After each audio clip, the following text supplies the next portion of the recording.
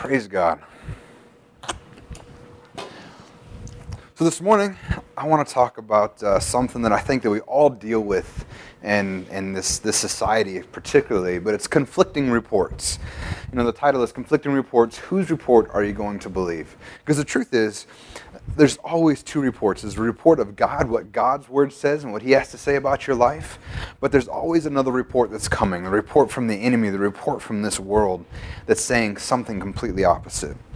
And this world is filled with conflicting reports. I mean, right now, if you look at the news, someone was telling me that the stock market just dropped another 2,000 points or something like that. It's like 2,000 points down from just a few weeks ago, I think, or even months ago. I'm not sure of the timing. Don't ask me all those questions. I don't follow the stock market. But it's dropping again, you know, and we're having this economic crisis again. There's always something that says this world is falling apart, and that's the negative report. But the Word of God says that He'll never leave you or forsake you, and that He even takes care of the sparrows in the field who don't sow or reap, but He still takes care of them. And how much more so will He take care of you? You know, and then we have a lot of health reports that come in, and we have God. We just spent the last 4 weeks talking about God wanting you to be healed and to be well, and then He has a good health report for your life. But then we have the complete opposite coming from doctors and the enemy, and sometimes even ourselves. We begin to look at ourselves and tell us a negative report.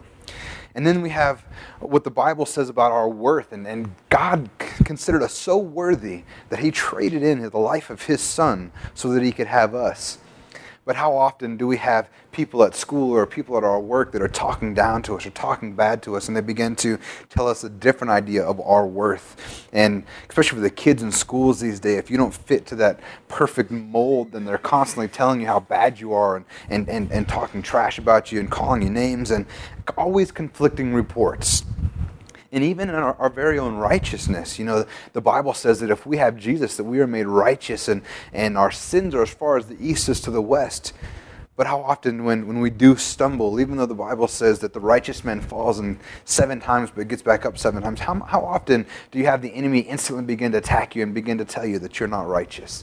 That look what you did, you can't be clean, you can't be pure. Constantly conflicting reports.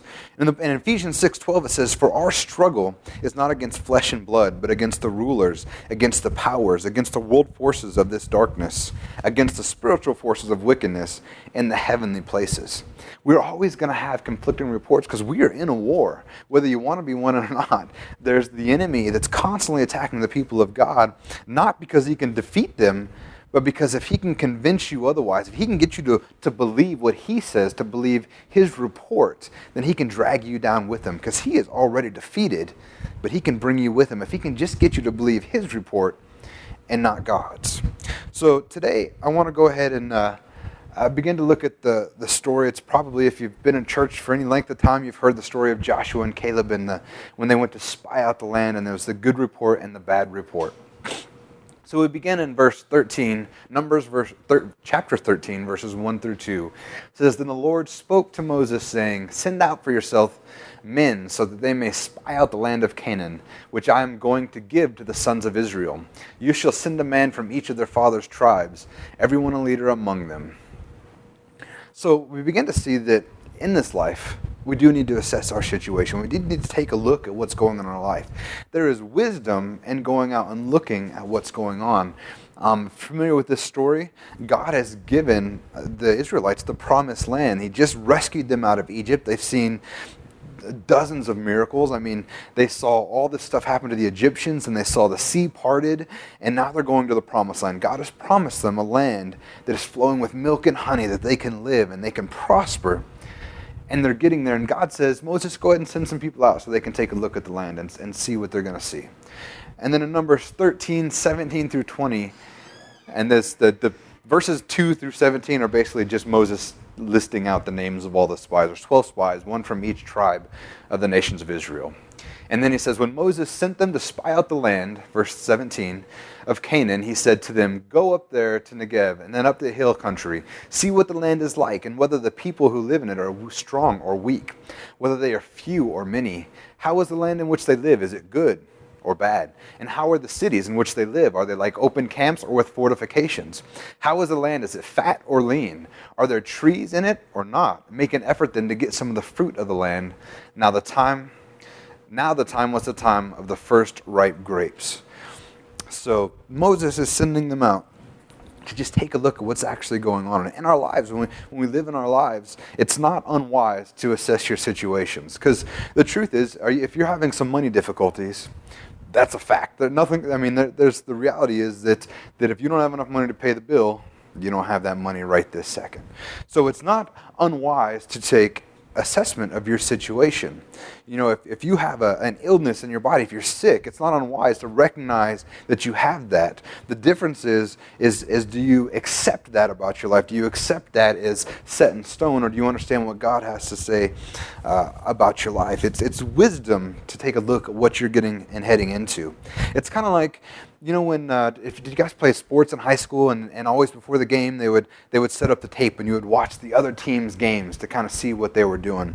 Now we did this not so we could see how tough the other team was, not so we could scare ourselves and intimidate ourselves and not even be willing to face them. We did this to be wise in what we were going to do. So we had a plan, so we went there with wisdom in what we were going to be doing. That's why we had these tapes, these training tapes that we would watch. And that's why we do these things. And that's what God's having them do here. Go out, take a look, use your five senses, the five senses we have. Look at it, taste it, see it. It says go and find some of the fruit, because the fruit should be in season right now, and check it out. Use your senses to check it out and understand it. Just don't let your senses overrule you. And we're going to go and look at the story and see what actually happens.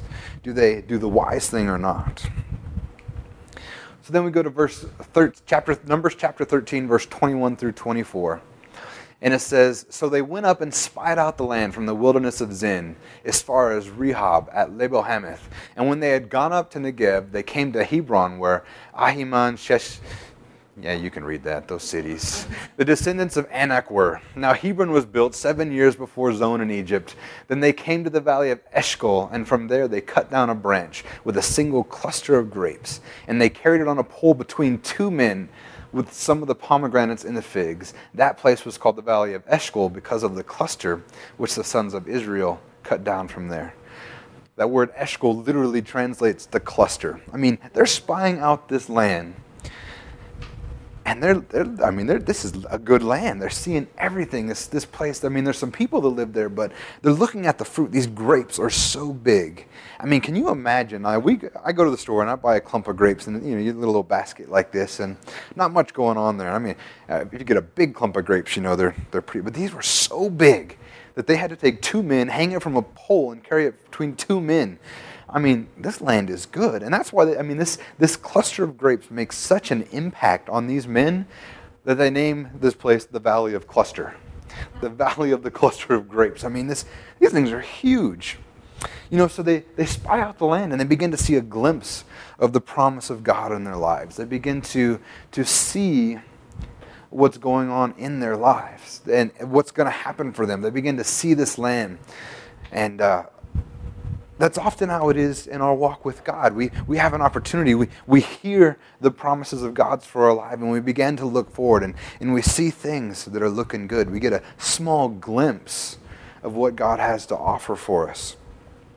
I remember, for me, my dad, he has psoriasis, and it's I don't know if you guys know what that is, but it's kind of a skin condition that, and he used to get real bad on his elbows and his hair, and I have that too. It's a hereditary thing that's been passed down, or I had that, and I would get it in my head, and if I didn't wash my hair with a special shampoo, then the scales of this skin condition would begin to kind of grow up, and it would just be itchy, and what it is it's an overactive immune system. My body's actually attacking my skin because it's trying to protect itself from itself, I guess.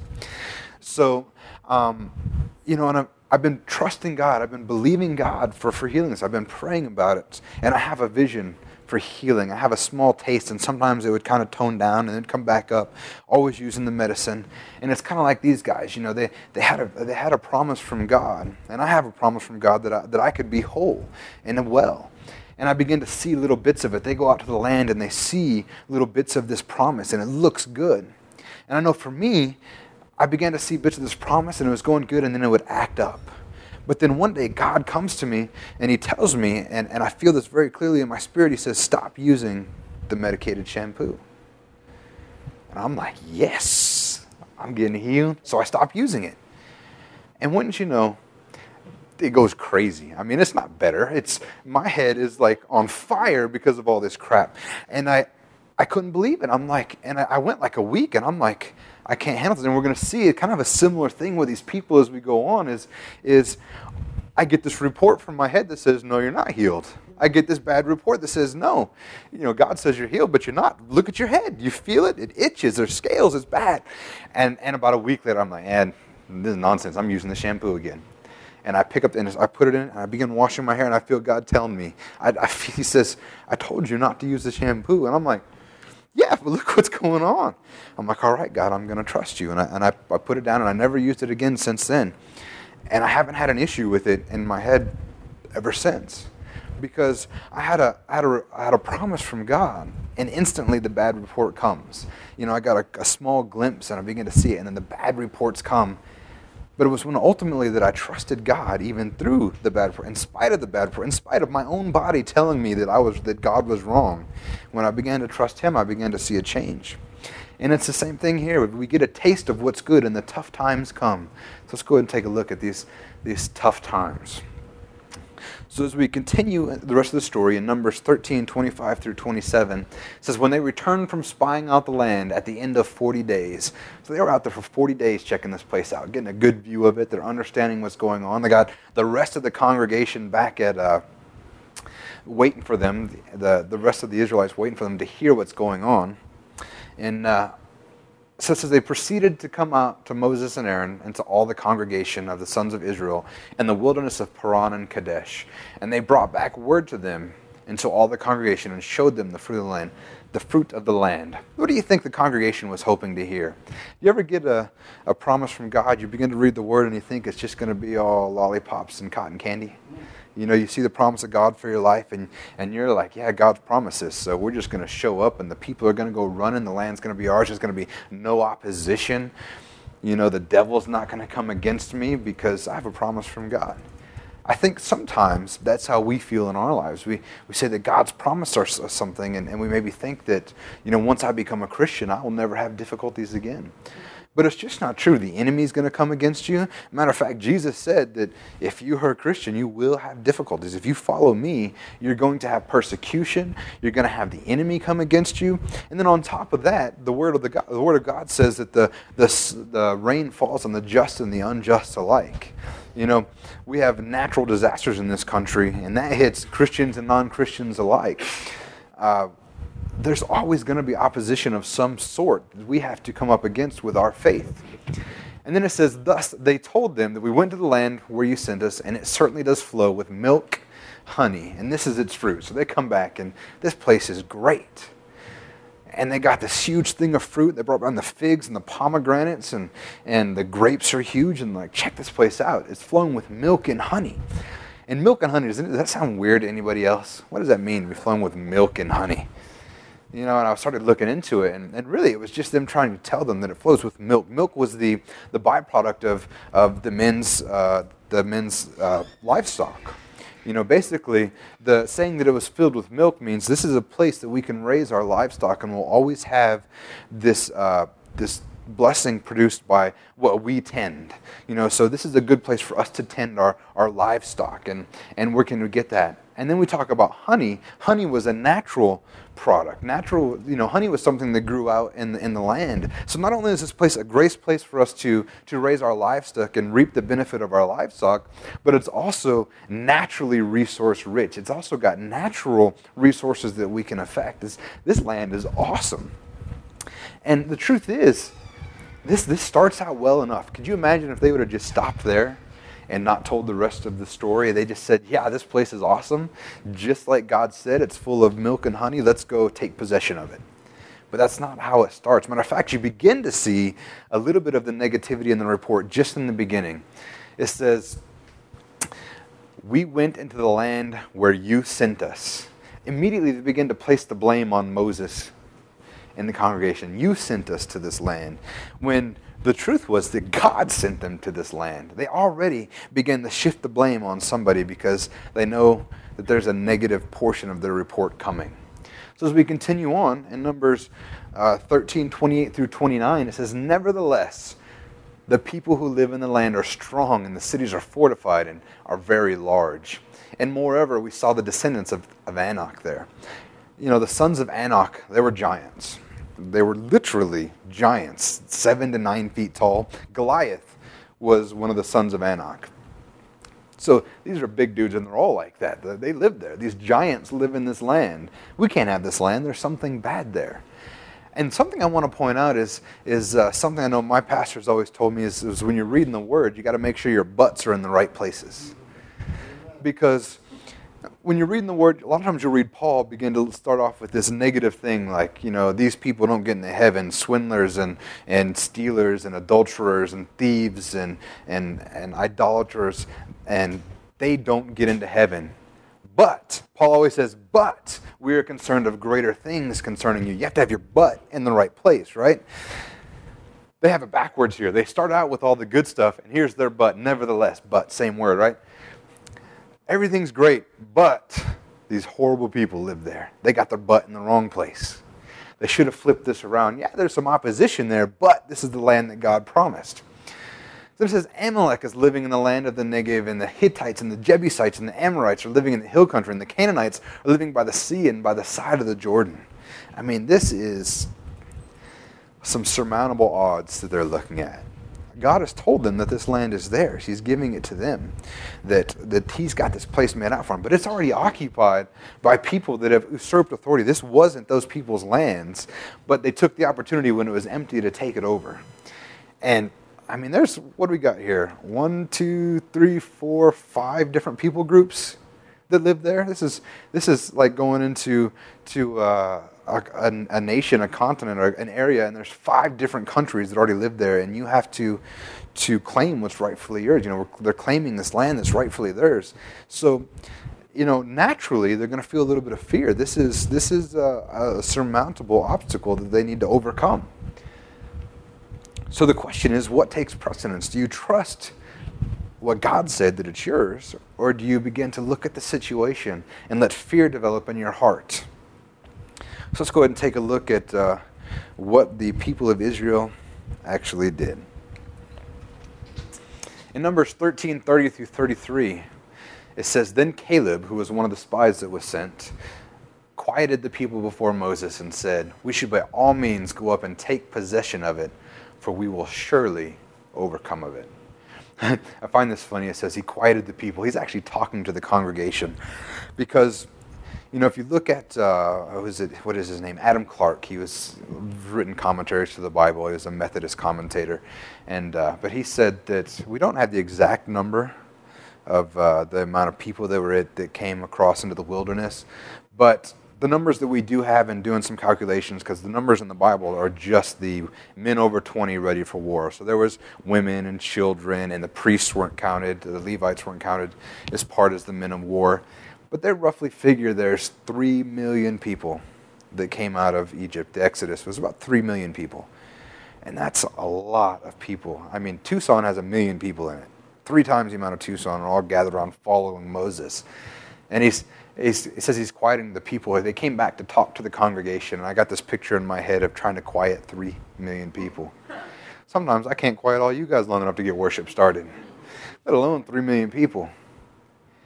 And, that it really brings another... Do you remember the story when Moses taps the rock and the water comes out? How do you see that in your head? What do you picture when he taps the rock and water comes out? I pictured like a water fountain. Everyone came up and took a drink. There's 3 million people there. Do you know how long it would take 3 million people to drink out of a water fountain? Moses had to have caused a river to come out of that rock for 3 million people to drink. But that's a side note. I just remember someone bringing that up, and that must have been a river that came out of that rock to let 3 million people drink. So So now we have Caleb, and we'll find that Caleb and Joshua are the two that believe God, and the other 10 spies don't. But Caleb quiets the people before Moses and said, we should by all means go up and take possession of it. I want you to notice he says take possession of it. He doesn't say, let's go up and fight for it. Let's go up and do our best to try to get this land. He says, let's take possession of it. Caleb recognized that God had already given them this land. Victory was assured. There wasn't the possibility that we had to fight for it and overcome it, but there wasn't this possibility that we could lose it. He says, for we will surely overcome it. God has given it to us. Let's take possession of what is already ours. And I want you to remember in our lives as we come up and we get these conflicting reports that we're not fighting for what God said. We are taking possession of what God has already given to us. We're not fighting to try to beat the devil. We're putting him in his place because the devil is already defeated. We are taking possession of what is already ours when we look at the reports in our lives. And how do we take possession of it? By just believing what the Word of God says in our lives, by trusting that He is true. But in verse 31 it says, but the men who had gone up with him said, we are not able to go up against the people, for they are too strong for us. So these are the other 10 spies. They're like, Caleb, you're crazy. Did you see those people? Have you ever felt like that when you got insurmountable odds coming to you and you go talk to the pastor and the pastor's like, no, it's going to be okay, trust God. And you're like, are you serious? Like, do you see what's going on in my life? I've been like that before when you know you should trust God, but this fear is so overwhelming. You look at your situation and sometimes it feels hopeless. And if you look away from God for a second, it feels hopeless and it's so much harder to put your eyes back on Him. And it says, so they gave out to the sons of Israel a bad report of the land which they had spied out, saying, the land through which we have gone and spying it out is a land that devours its inhabitants. And all the people whom we saw in it are men of great size. They also saw the Nephilim, the sons of Anak, a part of the Nephilim. And we became like grasshoppers in our own sight, and so we were in our sight. Now these are the same guys that just said this is a land flowing with milk and honey. And now they're like, oh wait, we changed our mind. This is a land that devours its inhabitants.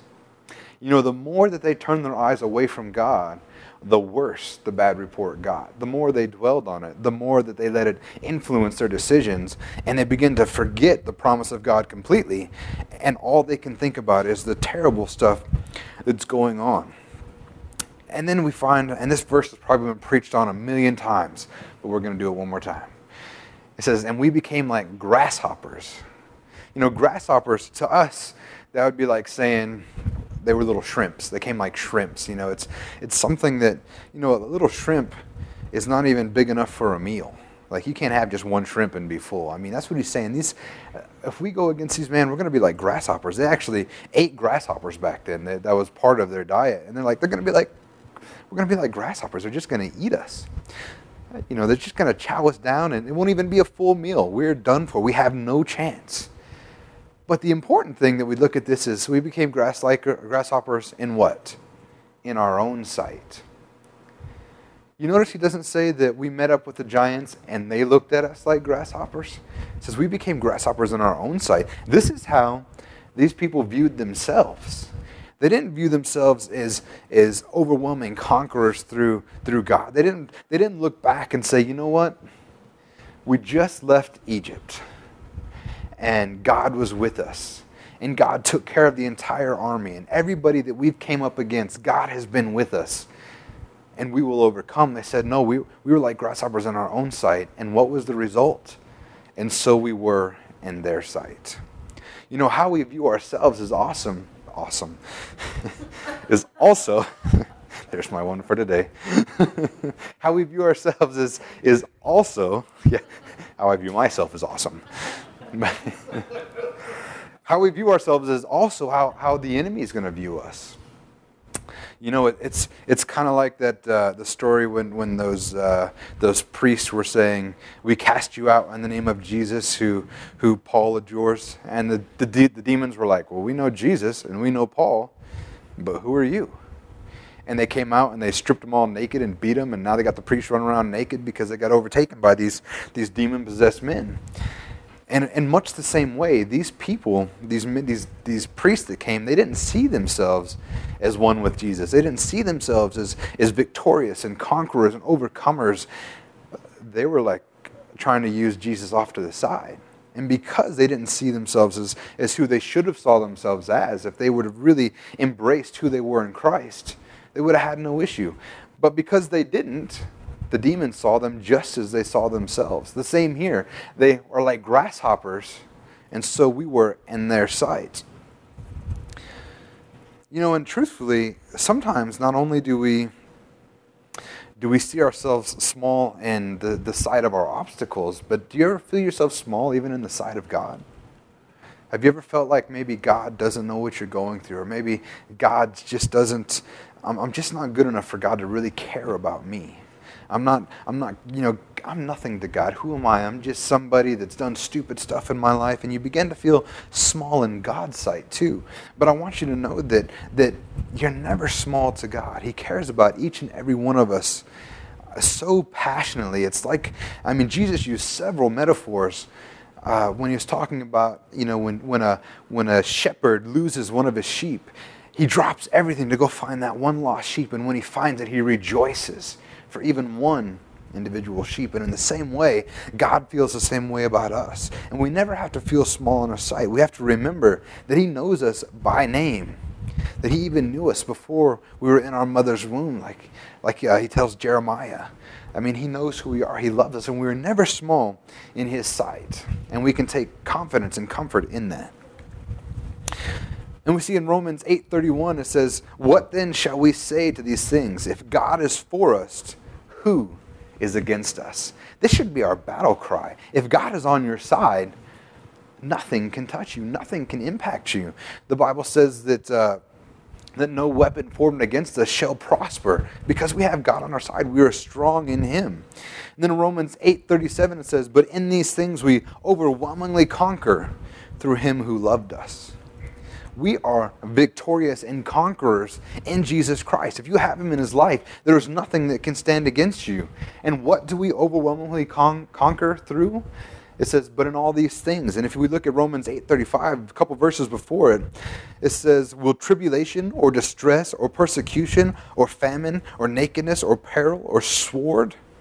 That's what he's talking about. This is what we overwhelmingly conquer. That covers just about everything. Tribulations, distresses, persecution, famine, lacking in stuff, nakedness, peril, or the sword. Everything we that is a hard word to say over and over, overwhelmingly conquer. John Gardner, he was a political figure, and he said this about the political arena. He said, "We are continually faced with a series of great opportunities brilliantly disguised as insoluble problems." That can be applied to our lives as Christians as well. We are continually faced with a series of great opportunities to put our faith in Jesus, opportunities to put all of our trust in him and not let the enemy take us away from God. And it says that these are brilliantly disguised as insoluble problems. Sometimes obstacles that appear to be completely unconquerable, completely unovercomable. If we will just put our trust in God, we can make it through them. Amen? So let's continue on with the story in Numbers 14, verse 1 through 4. It says, "Then all the congregation lifted up their voices and cried, and the people wept in that night." Can you imagine 3 million people weeping and crying all at the same time? "And all the sons of Israel grumbled against Moses and Aaron, and the whole congregation said to them, 'What, that we had died in the land of Egypt, or that we had died in this wilderness? Why is the Lord bringing us into this land to fall by the sword? Our wives and our little ones will become plunder. Would it not be better for us to return to Egypt?' So they said to one another, 'Let us appoint a leader and return to Egypt.'" Grumbling has incredibly terrible consequences. Grumbling. Have you ever worked at a place where there's people that are always complaining about the job or the leadership? And It's toxic. Even if you're not okay with it, it begins to creep in on you, and you're like, yeah, maybe that is bad, and you realize it's not, but it begins to infect your very attitude, and if the whole place is like that, it becomes an awful place to work. I've worked at places like that where I didn't want to go in because the attitude there was so negative about everything. It'll literally destroy a workforce. It'll destroy a school. It'll destroy a congregation. I mean, a church can be destroyed if there's constant grumbling and complaining and whining. And these guys are complaining so bad that they pretty much talk themselves into preferring to go back to Egypt. They actually prefer, like, oh man, I wish we'd have died somewhere else. I mean, they're talk themselves into such a lather that they're like, man, I would rather just died elsewhere. I don't want to die here. Why couldn't we have died in Egypt when everything was horrible? They completely forgot what Egypt was like because the fear of this new thing coming made them complete. All they remembered was, oh, we were kind of comfortable. We were kind of safe. We kind of had a place to live. But they forgot how bad it was in Egypt. And then they said, oh, okay, well, let's go ahead and let's appoint us another leader and return to Egypt. I mean, these guys are so scared about what's coming on that they completely forgot what happened in Egypt. First off, a lot of bad stuff happened to Pharaoh. You remember all the plagues, everything that happened to him? I mean, can you imagine him going, like the prodigal son, come on back, guys? I mean, the Pharaoh's a little bit ticked off of what happened. Not only did he have all these bad things happen, he finally kicks him out of Egypt, says, fine, go, changes his mind, sends his whole army after him, and then the whole army dies. I mean, Egypt was devastated because God was freeing them from the captivity and the oppression that they were under. And they forget that, and they think that maybe Pharaoh's just going to let them come back in and become bosom buddies. I mean, Pharaoh's going to kill them if they go back. So they begin to not trust God. And it's almost like, when they say, well, let's find another leader and return to Egypt. We don't like what you're doing, Moses. It's almost kind of like choosing your church by like the Build-A-Bear method. They go into Build-A-Bear and you get to pick the stuffing and the casing and the outfit, and you get to pick everything to build this bear. And they kind of have this idea that's what church is going to be like. That's what our congregation is going to be like. Let's just pick the stuff that we want. Yeah, this whole lying thing, we're okay with lying, so we're not going to listen to the thou shalt not lie. Yeah, we don't like stealing, so we'll pick that part out. We'll go with that. And I don't think we're going to trust God, but we want His promises. And it's this kind of build your own church mentality that they're having. But there's consequences to these actions. So then Moses, in Numbers 14, 5 through 10, Moses and Aaron fell on their faces in the presence of all the assembly of the congregation of the sons of Israel. And Joshua the son of Nun and Caleb the son of Jephunneh, of those who had spied out the land, tore their clothes. You guys, I've talked about tearing your clothes before. I think it's just a hilarious practice.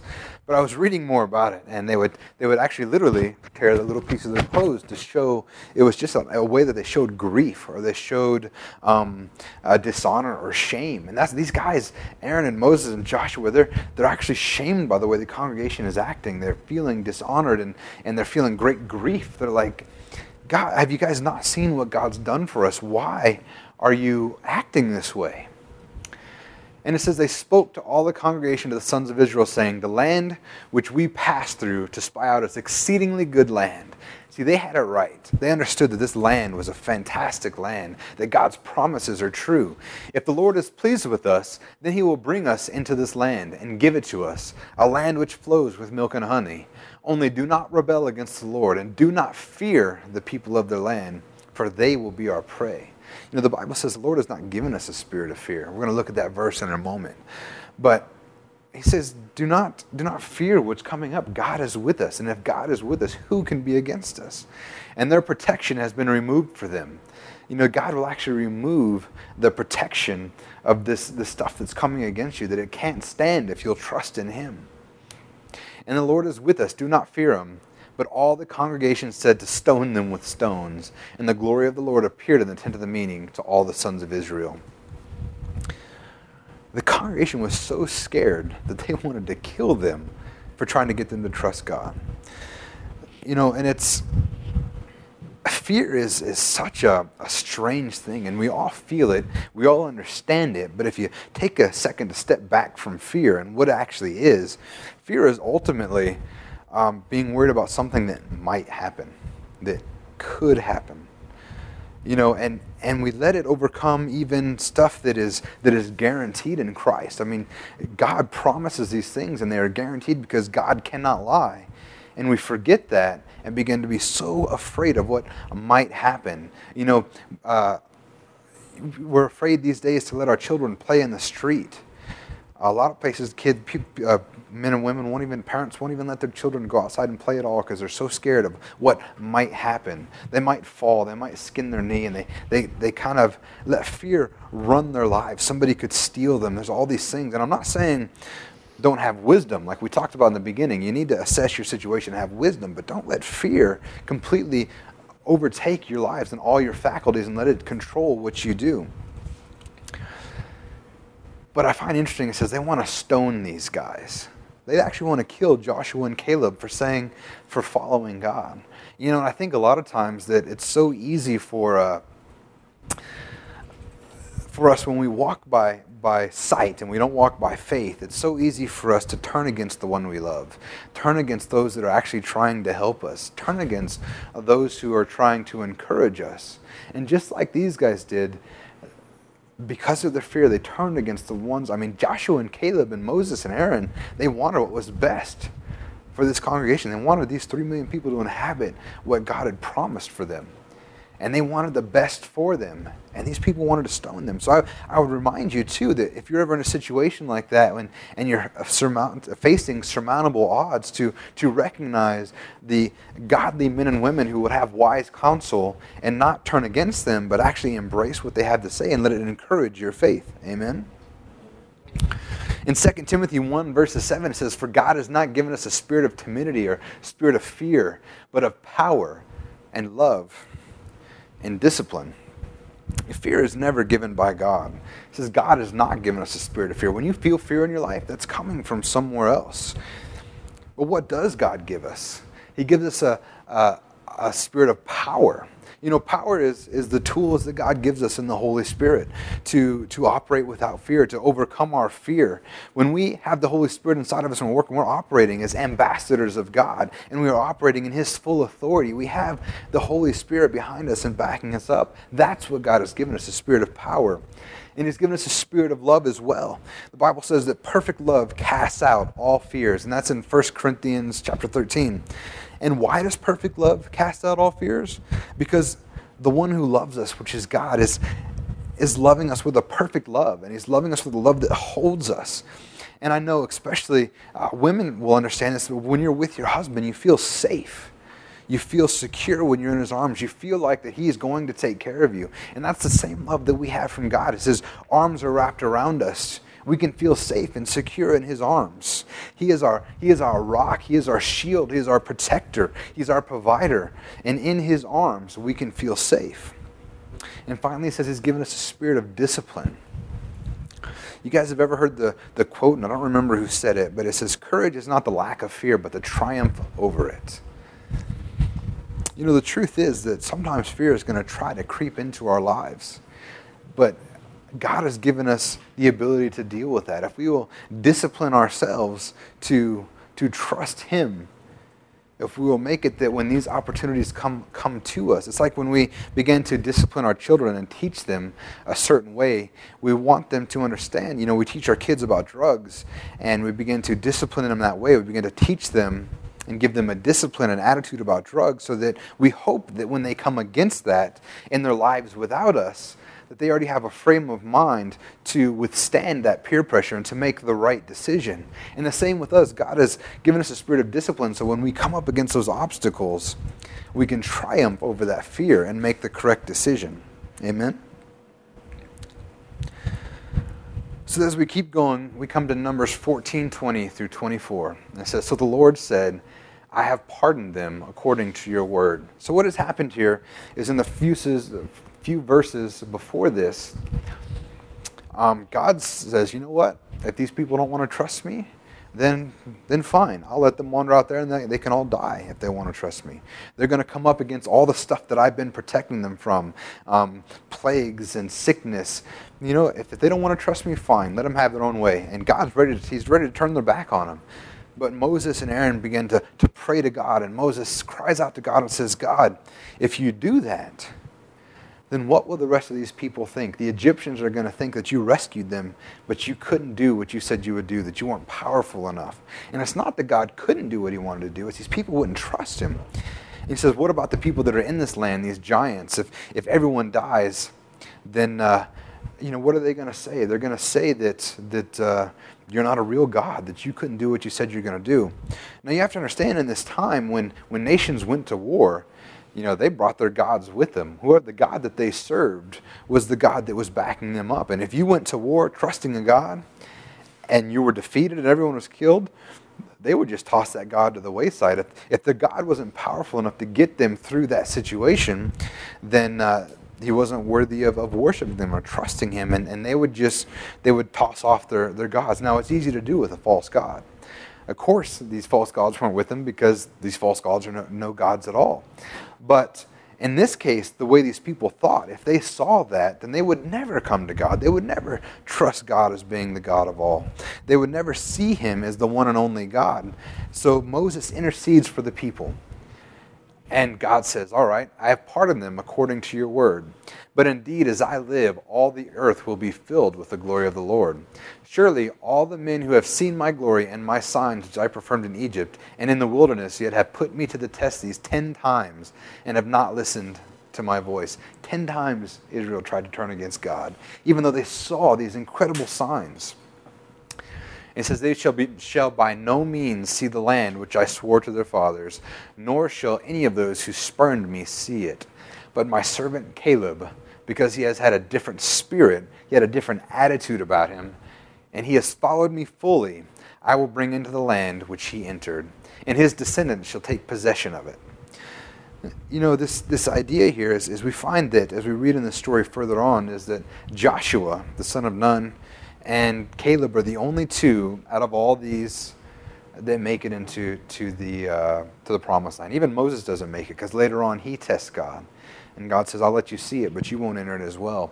Aaron dies in the wilderness. They all end up dying in the wilderness of the men above 20 who had this promise of God, but because they wouldn't trust God, they limited God's ability to bring them into the promised land. They wouldn't trust him, so they didn't make it.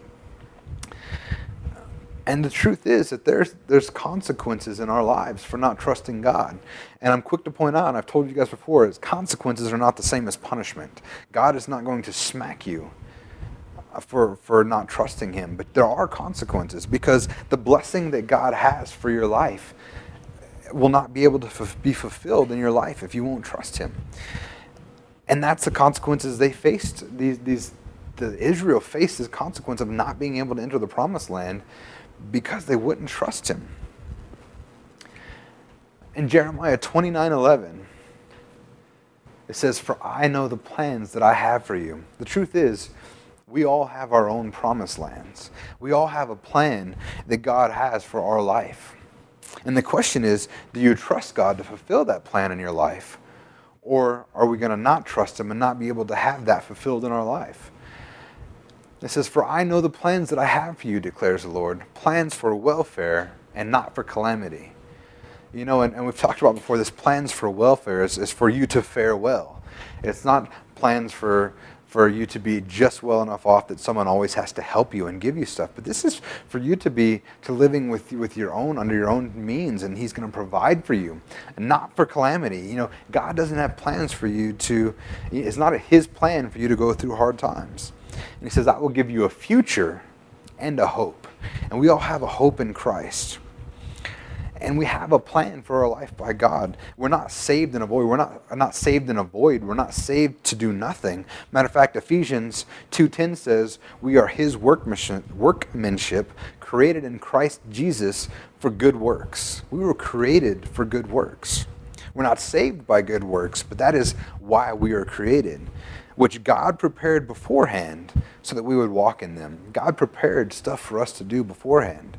And then in Jeremiah 1:5, this prophet that we're dealing with here, he says, before I formed you in the womb, I knew you. And before you were born, I consecrated you. I have appointed you a prophet to the nations. I want you to know, each and every one of you in this room, that God knew you even before you were born. And he had a plan for your life even before you were born. And he always has. And everybody that we see in this earth, God has a plan for them to impact a city, another person. He has a plan for their life. And truthfully, there's tons of men and women that aren't saved, that refuse to give their life to the Lord, who will never experience God's plan for their life even a little bit. And even worse than that, there's Christians who have given their life to the Lord, but only have given a portion. So they have a taste of what God wants for their life, but they'll never experience it fully because they won't trust him fully. But God has great plans for us. We each have our own promised land. If we'll just trust him, then he will give us a future and give us hope. Amen. The last verse we're going to look at, the last verses, are Joshua 14, 7 through 11. And this is Caleb speaking. And he's talking to Joshua. As you know, Joshua was the predecessor. Joshua, the son of Nun, was the predecessor to Moses. When Moses couldn't lead them into the promised land, Joshua took them in.